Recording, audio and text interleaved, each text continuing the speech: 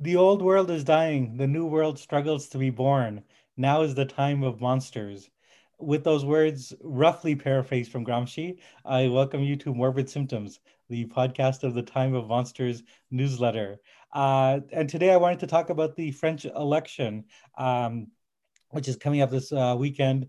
Um, and it has been a cause of concern, not just in France, but like in the sort of wider world, because of it's once again a matchup between Emmanuel Macron and Marine Le Pen, as in 2017. And this time the polling is a little bit closer. A few weeks ago, in March, it was actually looking like Le Pen was really making strides towards possibly winning. She's kind of stalled a little bit in the polls, but there's that still that possibility. So I want to talk about the French election, but also the broader state of French politics. And I'm very happy to have on here Arthur Goldhammer, who is one of the sort of outstanding American experts on France, a sort of reverse de Tocqueville, if you will. He's the translator of more than 100 books, including famously Piketty's Capital, and but also a novelist and a frequent writer on French affairs. He's an affiliate at Harvard Center for European Studies. And for myself, and I think for like many people in the Anglophone world, this is one of our chief guides into understanding not just French politics, but French history and French culture. So, Art, I'm very happy to have you on. Well, thanks for the invitation. I'm pleased to be here. Do we want to let's just talk about the election more broadly? Where do you think things stand now in terms of what's likely to happen in terms of where the polling stands, but also what are the outlier possibilities? Well, I think your summation at the beginning was pretty accurate. Marine Le Pen started this election campaign in a very strong position, surprisingly, by a candidate named Eric Zemmour. Before he entered the race, polling had her at about 32%, even ahead of Emmanuel Macron at that point. But when Zemmour entered, he immediately took away half of her votes. He was more radical, more outspoken, more anti-immigrant, more chauvinistically nationalist than even Le Pen was.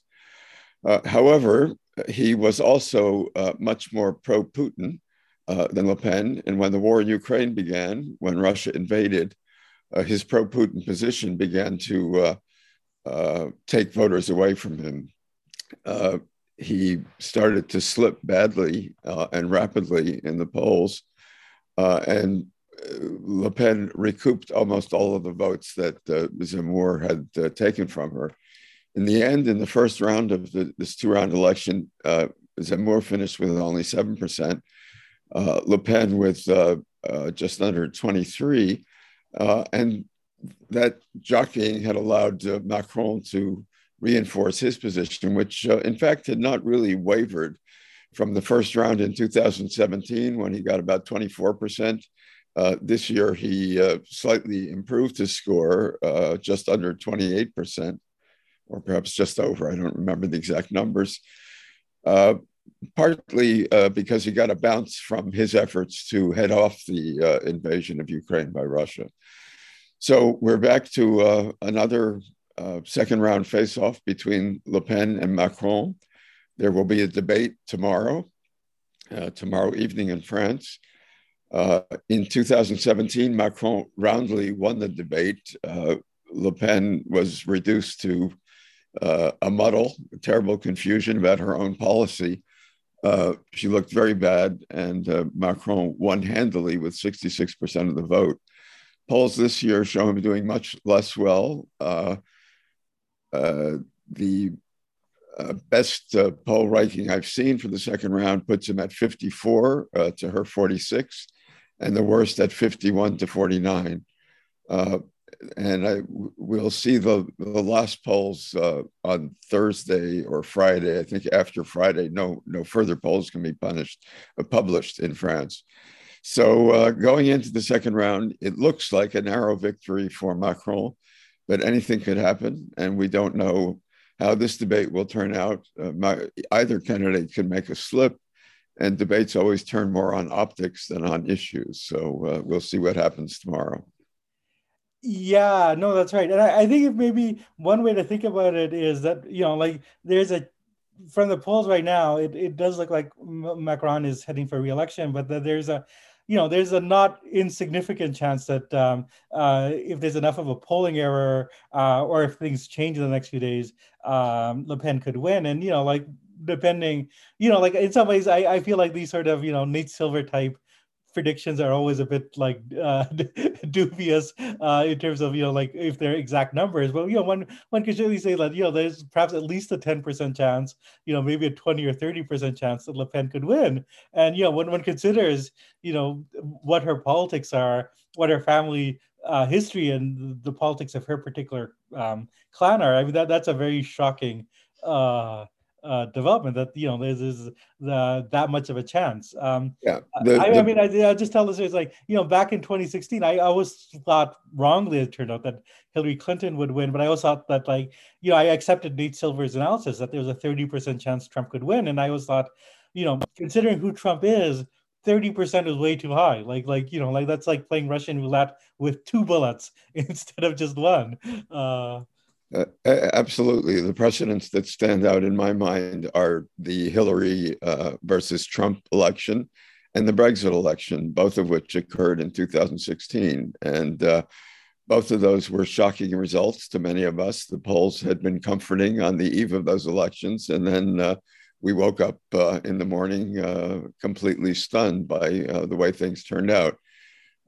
When Macron was elected in 2017, we hoped that this would be the beginning of the reversal of that trend, where we were going to be surprised by hidden populist reserves of power that the pollsters and many political observers hadn't suspected.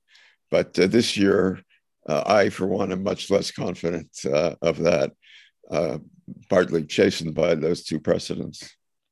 Yeah, that's right. And I think maybe another way to look at it is beyond the this current election, just a longer trend line, which is, like there was a 2017, this is a rematch of 2017, but even beyond that, Le Pen's father, had run previously. And it does seem like the longer trend line is that the Le Pens are getting closer and closer to winning it, right? Like, and this is like, if one uses the Russian roulette analogy, like it's just like, like if they keep running and if they are the main like second choice, then at some point you're going to get like them running against a centrist candidate where the economic conditions or the social conditions are such, or the candidate they're running against is weak enough that they could win, right? Like it just seems like that seems like almost inevitable if this is the long run trend.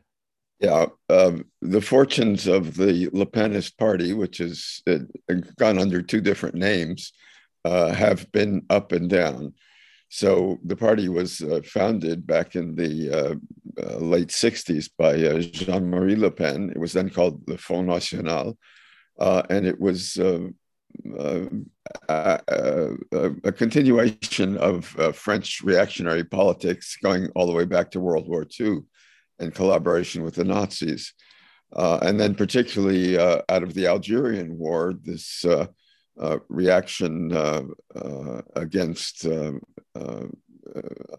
immigration to France and against the loss of French colonies was what launched Jean-Marie Le Pen into politics.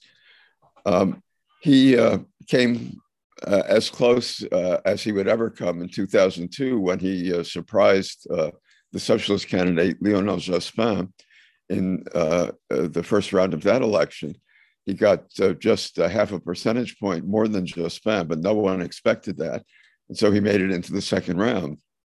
And in that year, Jacques Chirac was elected in the second round with 82% of the vote, because everyone on the right and left, socialists and Gaullists, who had bitterly opposed each other for many, many years, came together in what the French used to call a Republican front, in order to stop what they saw as an anti-Republican party, someone whose values were not consistent with the values of the Fifth Republic, that being Jean-Marie Le Pen. Le Pen's fortunes declined after that high watermark in 2002. And in 2007, the next presidential election, Nicolas Sarkozy, running on the Gaullist ticket, but with quite a different platform from that of Jacques Chirac, essentially poached on Le Pen's territory. He had taken a kind of harder core anti-immigrant line, and that drew votes away from Le Pen. At that point, many people were speculating that Le Pen's party was finished. He was getting old. He'd done very badly against Sarkozy. Sarkozy seemed to have found the formula for which the Gaullists had been searching for a very long time, to win back the votes that had deserted to the far right. And it looked like Le Pen was on his way out. But a few years later, he turned the reins of the party over to his daughter, Marine, who took a different approach to winning the presidency. She tried to soften her image, expelled anti-Semites from the party, and anti-Semitism had been a big part of its program, along with anti-Islam and anti-Arab and hostility to immigrants in general. So she began to soften her image, changed the name in the party to Rassemblement National, began to appeal more directly to the working class by presenting herself as a protectionist party, which would protect France from the damage done by the European Union to French workers, many of whom believed they had lost their jobs because of competition from other countries in the European Union, and the inability under the terms of the European Union treaties of France to enact protectionist policies. So over the next decade, Marine Le Pen built her party into the largest working class party in France. More members of the working class now vote for her than for any other party, including the extreme left party of Jean-Luc Mélenchon. So by taking this new tack, she's turned the fortunes of her party around and built it into what is now the second most potent, or Sunday will tell us whether it's the second or the first most potent political force in France. What the first round has already told us is that the combined effects of her movement and Macron's movement have reduced the traditional mainstream parties, the Gaullist party, which now calls itself Les Républicains, and the Socialist Party on the left, to mere shadows of their former selves. The Gaullists got only 7% behind the candidate Valérie Pécresse, and the Socialists got a truly humiliating score of 1.8% behind the mayor of Paris, Anne Hidalgo. So that's where we are in French politics today. Yeah, no, I'm glad you mentioned that, because I feel like that's the one of the true hidden stories as well. Like, aside from the obvious rise of Le Pen, and in some ways the rise of Macron, who has taken up that centrist space, who has, like, has managed to combine some mixed level of politics. Like, just as Le Pen mixes elements of the left and right, of sort of protectionism and concern for the working class with anti-immigration feeling. Macron himself, mixes the sort of social liberalism, or with a sort of centrist technocracy and neoliberal reform. But the flip side of that is that the more traditional parties of the center left and center right have really dwindled, and to some extent, My friend John Gans, who I think you know as well, says that we're living the age of ideological warlords, of these kind of outsized media personalities who head up dynasties and have media empires or media personas and are the face of politics, and that has replaced what we knew from the 20th century of strong, disciplined, organized political parties, perhaps more in Germany than like necessarily in France or the United States, but still, like the Socialist Party, was a real force. So I mean, like, how does one think about that? What are some of the factors that might have caused these ideological warlords to replace political parties? Yeah, well, I'm glad you raised that question because it takes me back through my own history as an observer of French politics. I first became interested in 1968, in part because politics in the United States seemed to be a contest between two parties that were not that different from one another. The Democrats and the Republicans had fairly similar centrist policies, whereas France had these strongly organized political parties that were deeply polarized with Marxist influence on the left and conservative Gaullist programs on the right. But they were real parties. And one became a leader of the party by coming up through the ranks of the party. You didn't just appear on the media, you had to appear at party meetings and cut your eye teeth by making speeches at party congresses, and you were vetted by other members of the party, more experienced. So the young talent was picked out by the older talent, and it was a more intimate form of generating political leadership. Over the years, however, the positions of these two parties became less and less polarized. This really began in 1981 when Mitterrand was elected. It was the first instance of what the French call l'alternance, the election of the opposition party. From the time the Fifth Republic had been founded by General de Gaulle in 1958 and the first presidential election in 62, the Gaullists had ruled without challenge. In 81, Mitterrand came to power with an explicit program of rupture with capitalism. It was, at least in rhetorical terms, it was going to be a revolutionary program. Unfortunately, he came to power at the time when the other major powers in the capitalist world, the US and the UK, were both turning to neoliberalism. So socialism in one country was not really a viable program, as Mitterrand learned to his regret in the first 2 years of his presidency, which led to what the French call the famous U-turn of 1983, when it was decided that they were not going to break with capitalism after all, and that the only way for the French social democratic welfare state to survive was to reach some kind of compromise with their partners in the European Union, which they promptly did.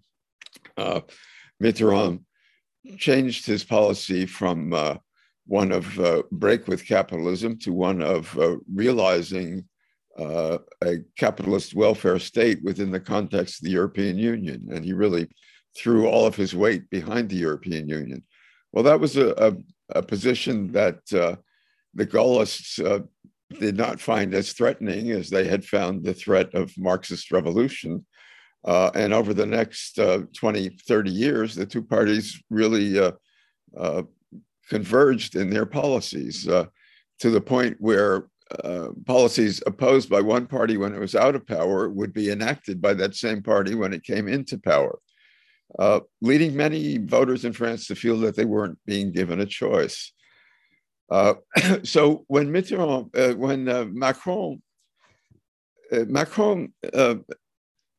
came to public prominence not by this party route, he was not a member of any party. He had served governments in two different parties. First with the Gaullists under Sarkozy, he was then a young secretary to a committee led by Jacques Attali that was considering fundamental reforms of French economic policy. And then when Hollande was elected in 2012, uh, Macron moved over to the socialist side and began working for Hollande, the first within the Élysée Palace itself as a top-level bureaucrat and then as economics minister. So for many voters, this symbolized the fact that the two parties were no longer as differentiated as they once had been. But Macron broke with Hollande and forged for himself a very clever media-oriented strategy. As you point out, the media have become now the medium by which political leaders come to prominence. So he ran as a reformer who would be neither of the right nor the left, and he offered as his credential to back that claim up the fact that he had worked for both sides. But he was going to infuse into reform a kind of Silicon Valley type energy. He frequently spoke of transforming France into a startup economy, a startup nation. And he had this very youthful energy, reminiscent for those old enough to remember of JFK when he ran for the presidency in the US. And he fascinated the media. So he got a tremendous amount of political coverage, TV coverage in particular, for his campaign. Now, this year, Eric Zemmour tried the same strategy. Zemmour came to prominence as a TV commentator, a polemicist, as the French newspapers like to call him. He was not only a political commentator, but also a book reviewer. He was ubiquitous on quite a number of talk shows and had a very abrasive, acerbic kind of personality, a bit like Donald Trump in some ways.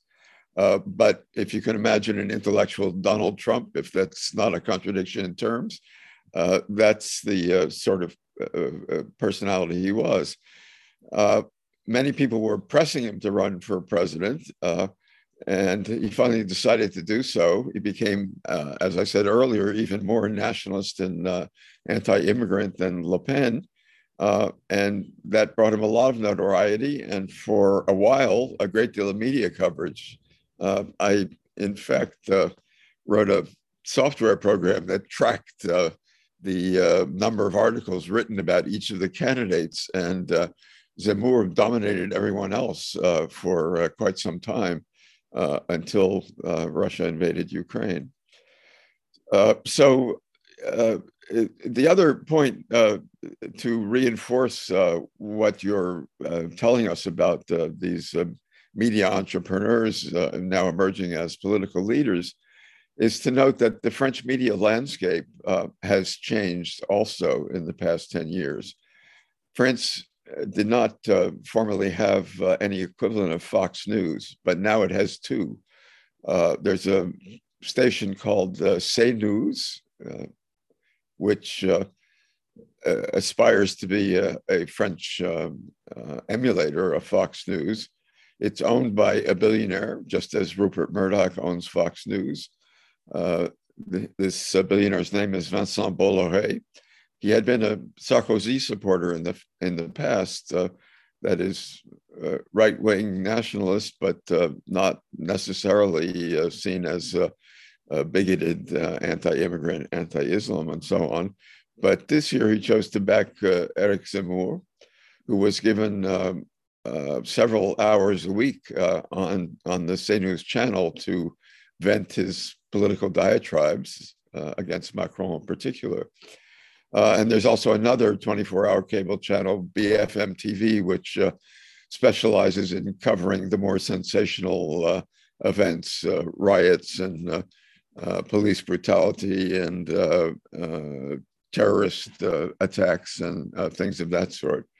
So yes, this change in the media landscape has also abetted the rise of these media czars, if you like, who've become dominant figures in French politics.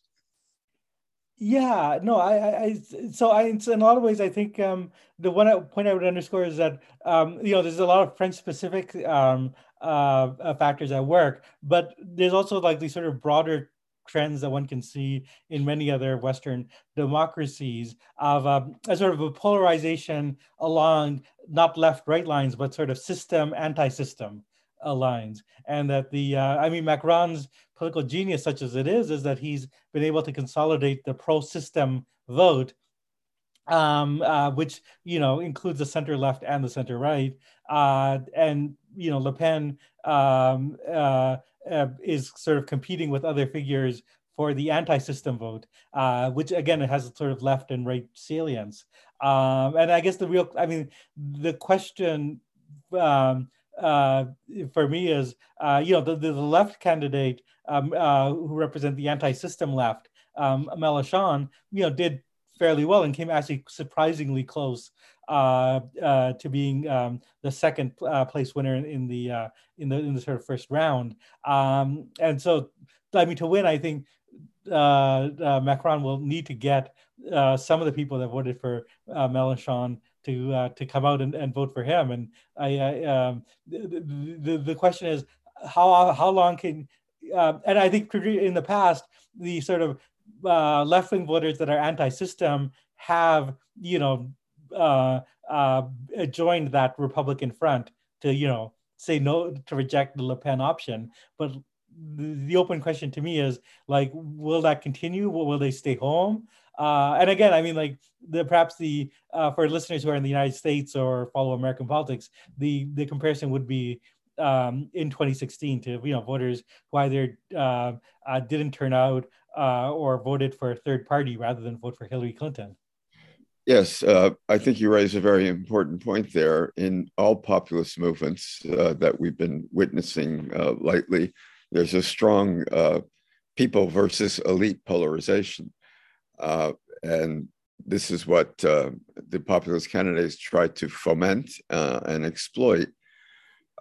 In France, as in the United States, there's a certain resentment of particularly the educational elite, people who owe their advancement and safe, non-precarious positions within the system to their having excelled in school.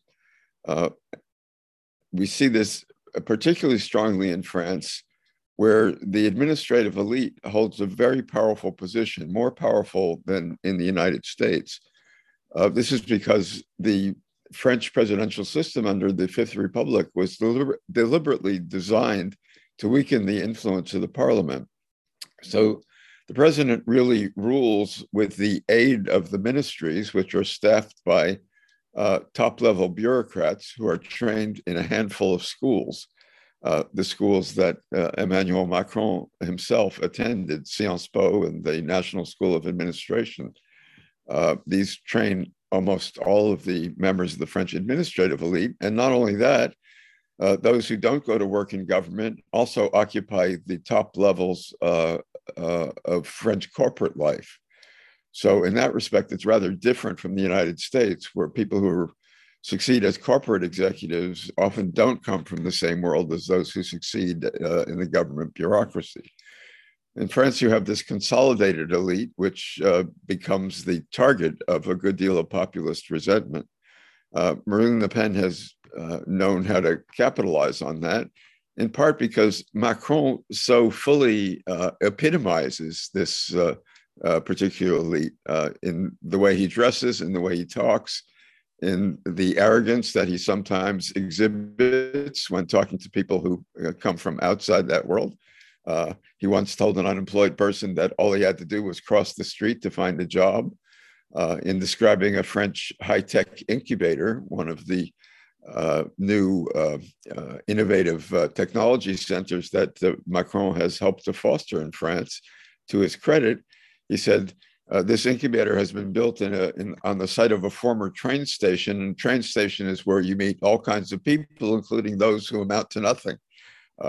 So people take these remarks as showing real contempt for those who don't share the elite training school background from which Macron comes.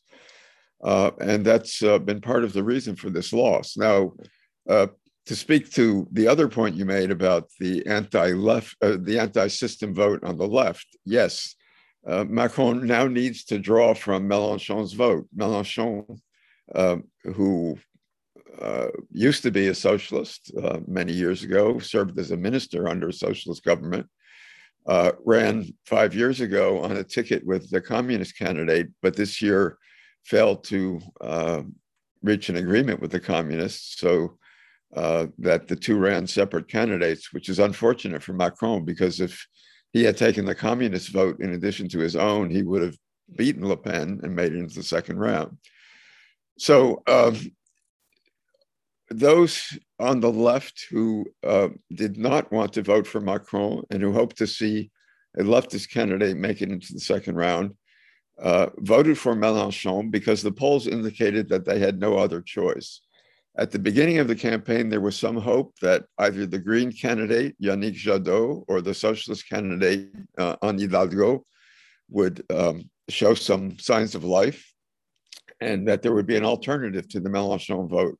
Because a lot of voters on the left find Mélenchon just too extreme. He still embodies the idea that France is going to be transformed by a revolution, a break with capitalism, and turn relatively quickly into a totally different kind of economy that will be able to go it alone in this globalized world.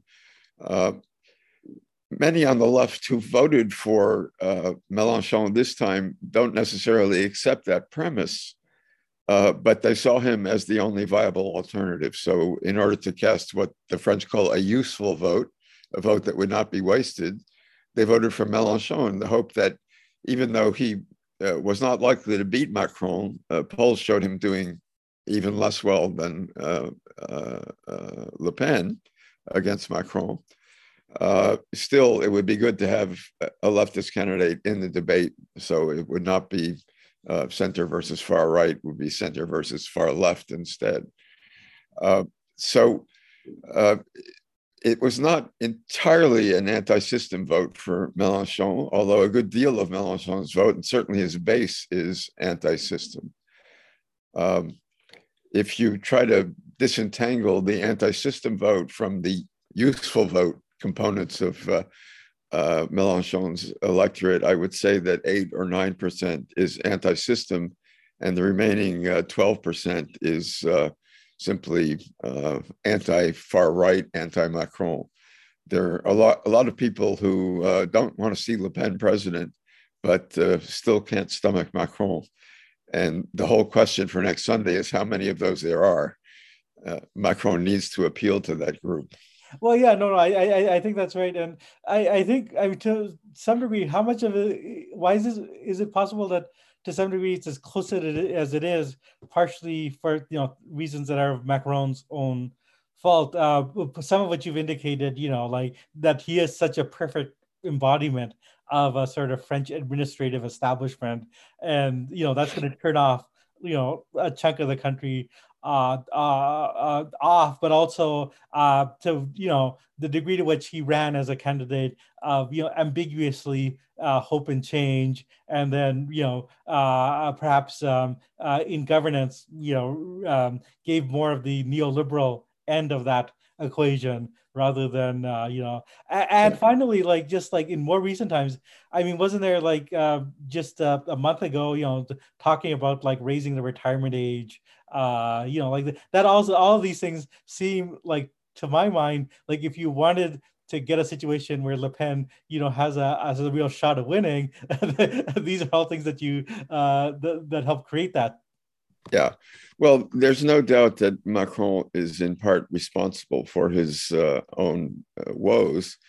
On the other hand, his record, the negative aspects of his record are exaggerated, not only by the other candidates, but by a lot of people in France. The detestation of Macron, to my mind, goes far beyond anything that he deserves. There are quite a number of people in France who compare him to Margaret Thatcher. I think that's way off base. I think he's more like Tony Blair. He's a moderate neoliberal reformer. So yes, as you point out, he made some foolish mistakes. The first of which was made in the very first days of his tenure, when he repealed the wealth tax, abolished the wealth tax and replaced it with a kind of nebulous real estate tax. Um, this was, frankly, for a very intelligent person, a very stupid thing to do, a very stupid political move, because it led to his being cast immediately as the president of the rich. Now, in fact, his various tax reforms, when you take them all together, have been mildly redistributed toward the middle class and away from the upper 20%.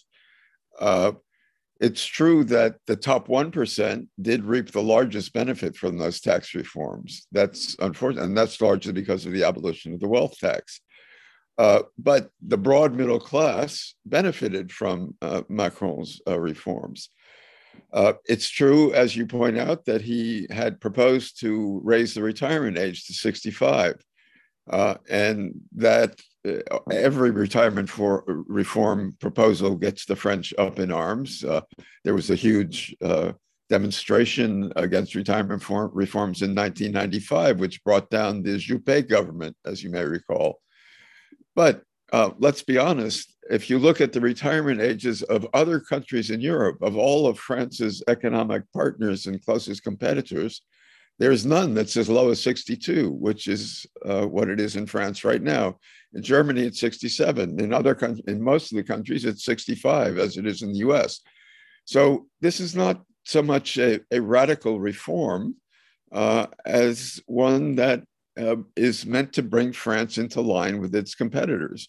And France's labor cost, because France has a large and very generous welfare state, which, unlike in the United States, no one is proposing to roll back.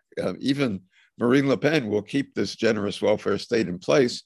She's just going to make it difficult for immigrants and people who are not native born or descendants of non-native born people. It will become more difficult for them to get these welfare benefits and other social benefits. But no one is going to abolish this welfare state. Now, in order to keep it financially viable, some reforms are necessary. You can disagree with Macron on the details of what reforms are necessary, and I do on a number, but he's made changes that are, in some ways, useful steps toward a more sustainable French welfare state. He's also, I think, done a fair amount to encourage the high-tech industry in France, which France is well placed to become a leader in. He's encouraged entrepreneurship. There have been a lot of startups in Paris since he came into power. But it also has to be noted that his reform efforts were interrupted by two things. First, the revolt of the Gilets jaunes, which was not entirely directed against Macron, and then COVID. And on COVID, he's actually, despite some missteps at the beginning, has managed COVID fairly well, done a decent job of it, and in fact, has brought France through the COVID crisis with less disruption than a number of other states, including Germany, which initially seemed to fare better, but is now having a harder time with COVID. So Macron has made mistakes, but he's also taken some positive steps. And that makes you wonder why he incurs so much hatred, such disproportionate hatred. And the only explanation I can see is the one that I gave earlier, that he is the embodiment of this elite against which so many people harbor deep resentment. Yeah, no, I think that's absolutely right. And one sees it like, like one can draw parallels. I'm here in Canada, there's a real hatred among the right and on some on the left of Justin Trudeau for, I think, very similar reasons. Although I think, Justin is like less of a meritocratic achiever, but still he embodies a certain Laurentian governing class that has had a outsized power in Canada, and which, if one is outside the system, like seems like intolerable. And then maybe some of the hatred of Hillary Clinton, in addition to the misogyny, some of it also came from her embodiment of a particular class in America, of Yeah. meritocratic achievers. Um, Yeah, well, I'll add one other thing to make me sound like less of a Macron shill than I sometimes do.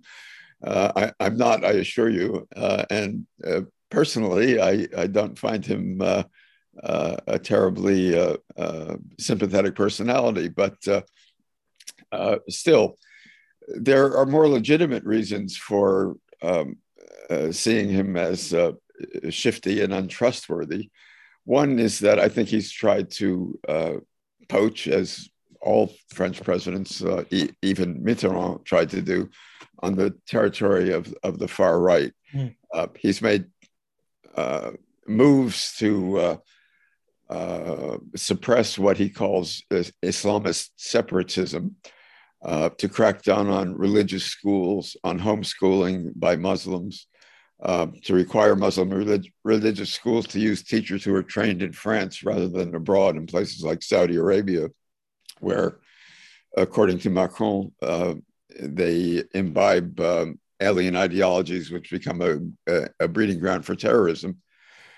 He's also made reforms in the schools that have put many school teachers up in arms against him.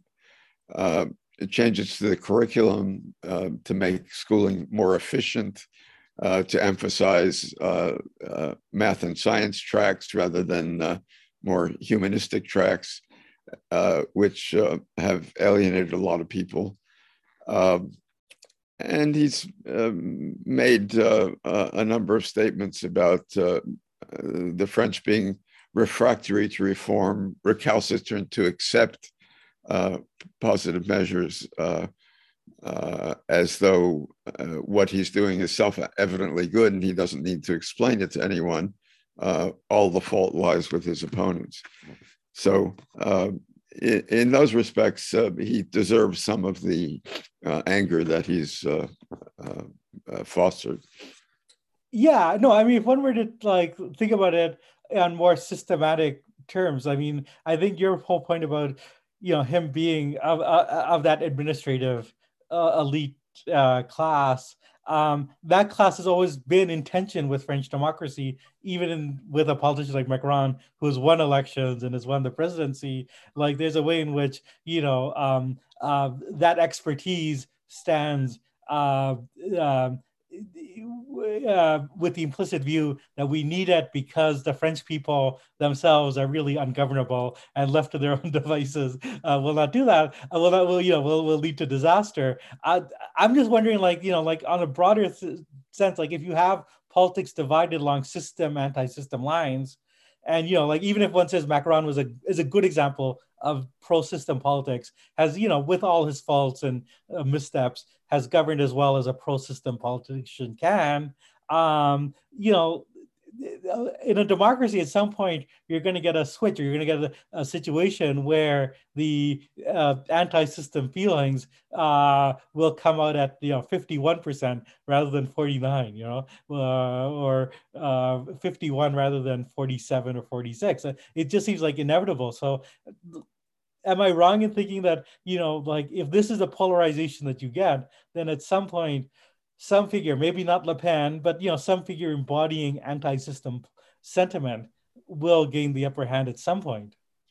Well, it's certainly a worry, and this is the problem of trying to create a government of the center, which straddles center right and center left, that you create pools of opposition on the two extremes. That's certainly what Macron has accomplished.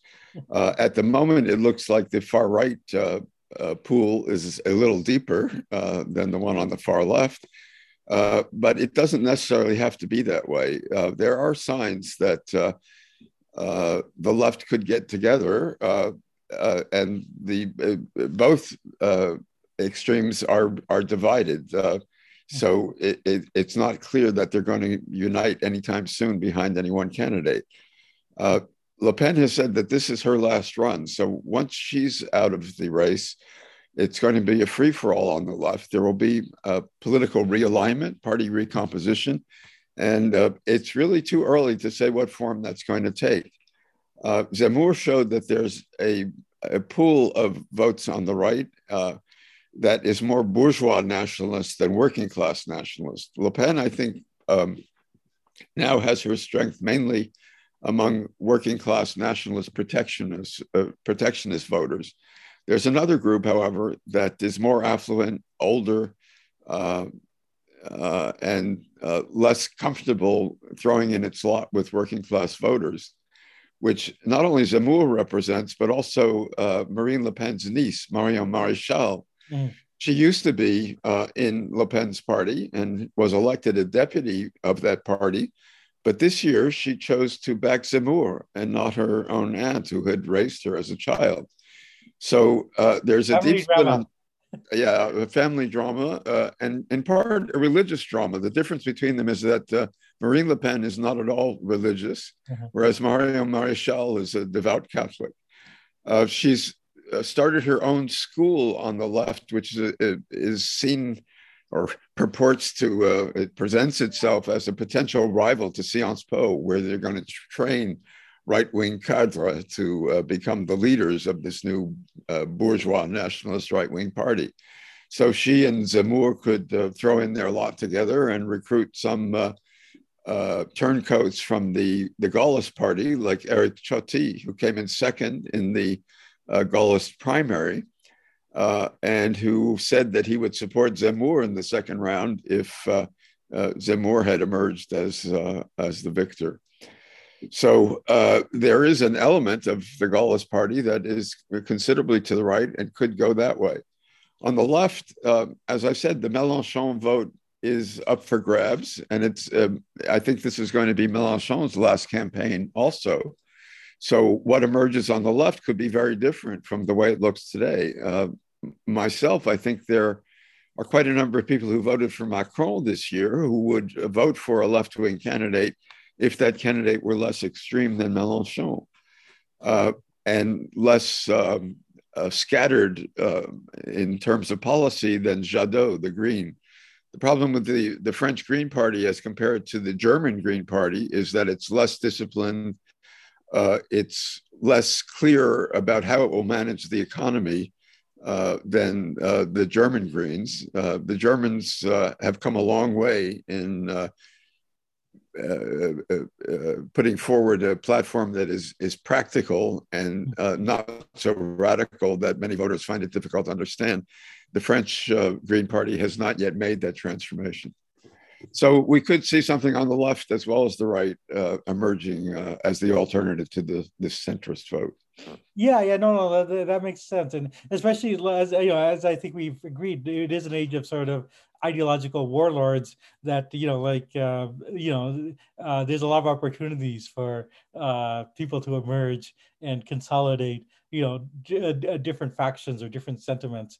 So in that sense as well, I sort of feel like, I think Macron will win again, and he shows the sort of strength of the center, but I also feel that that center is a little bit shaky and is not, doesn't seem like a permanent reality. But that might be a good place to end this at. So I want to thank you once again. Is as always, it's talking to you as an education.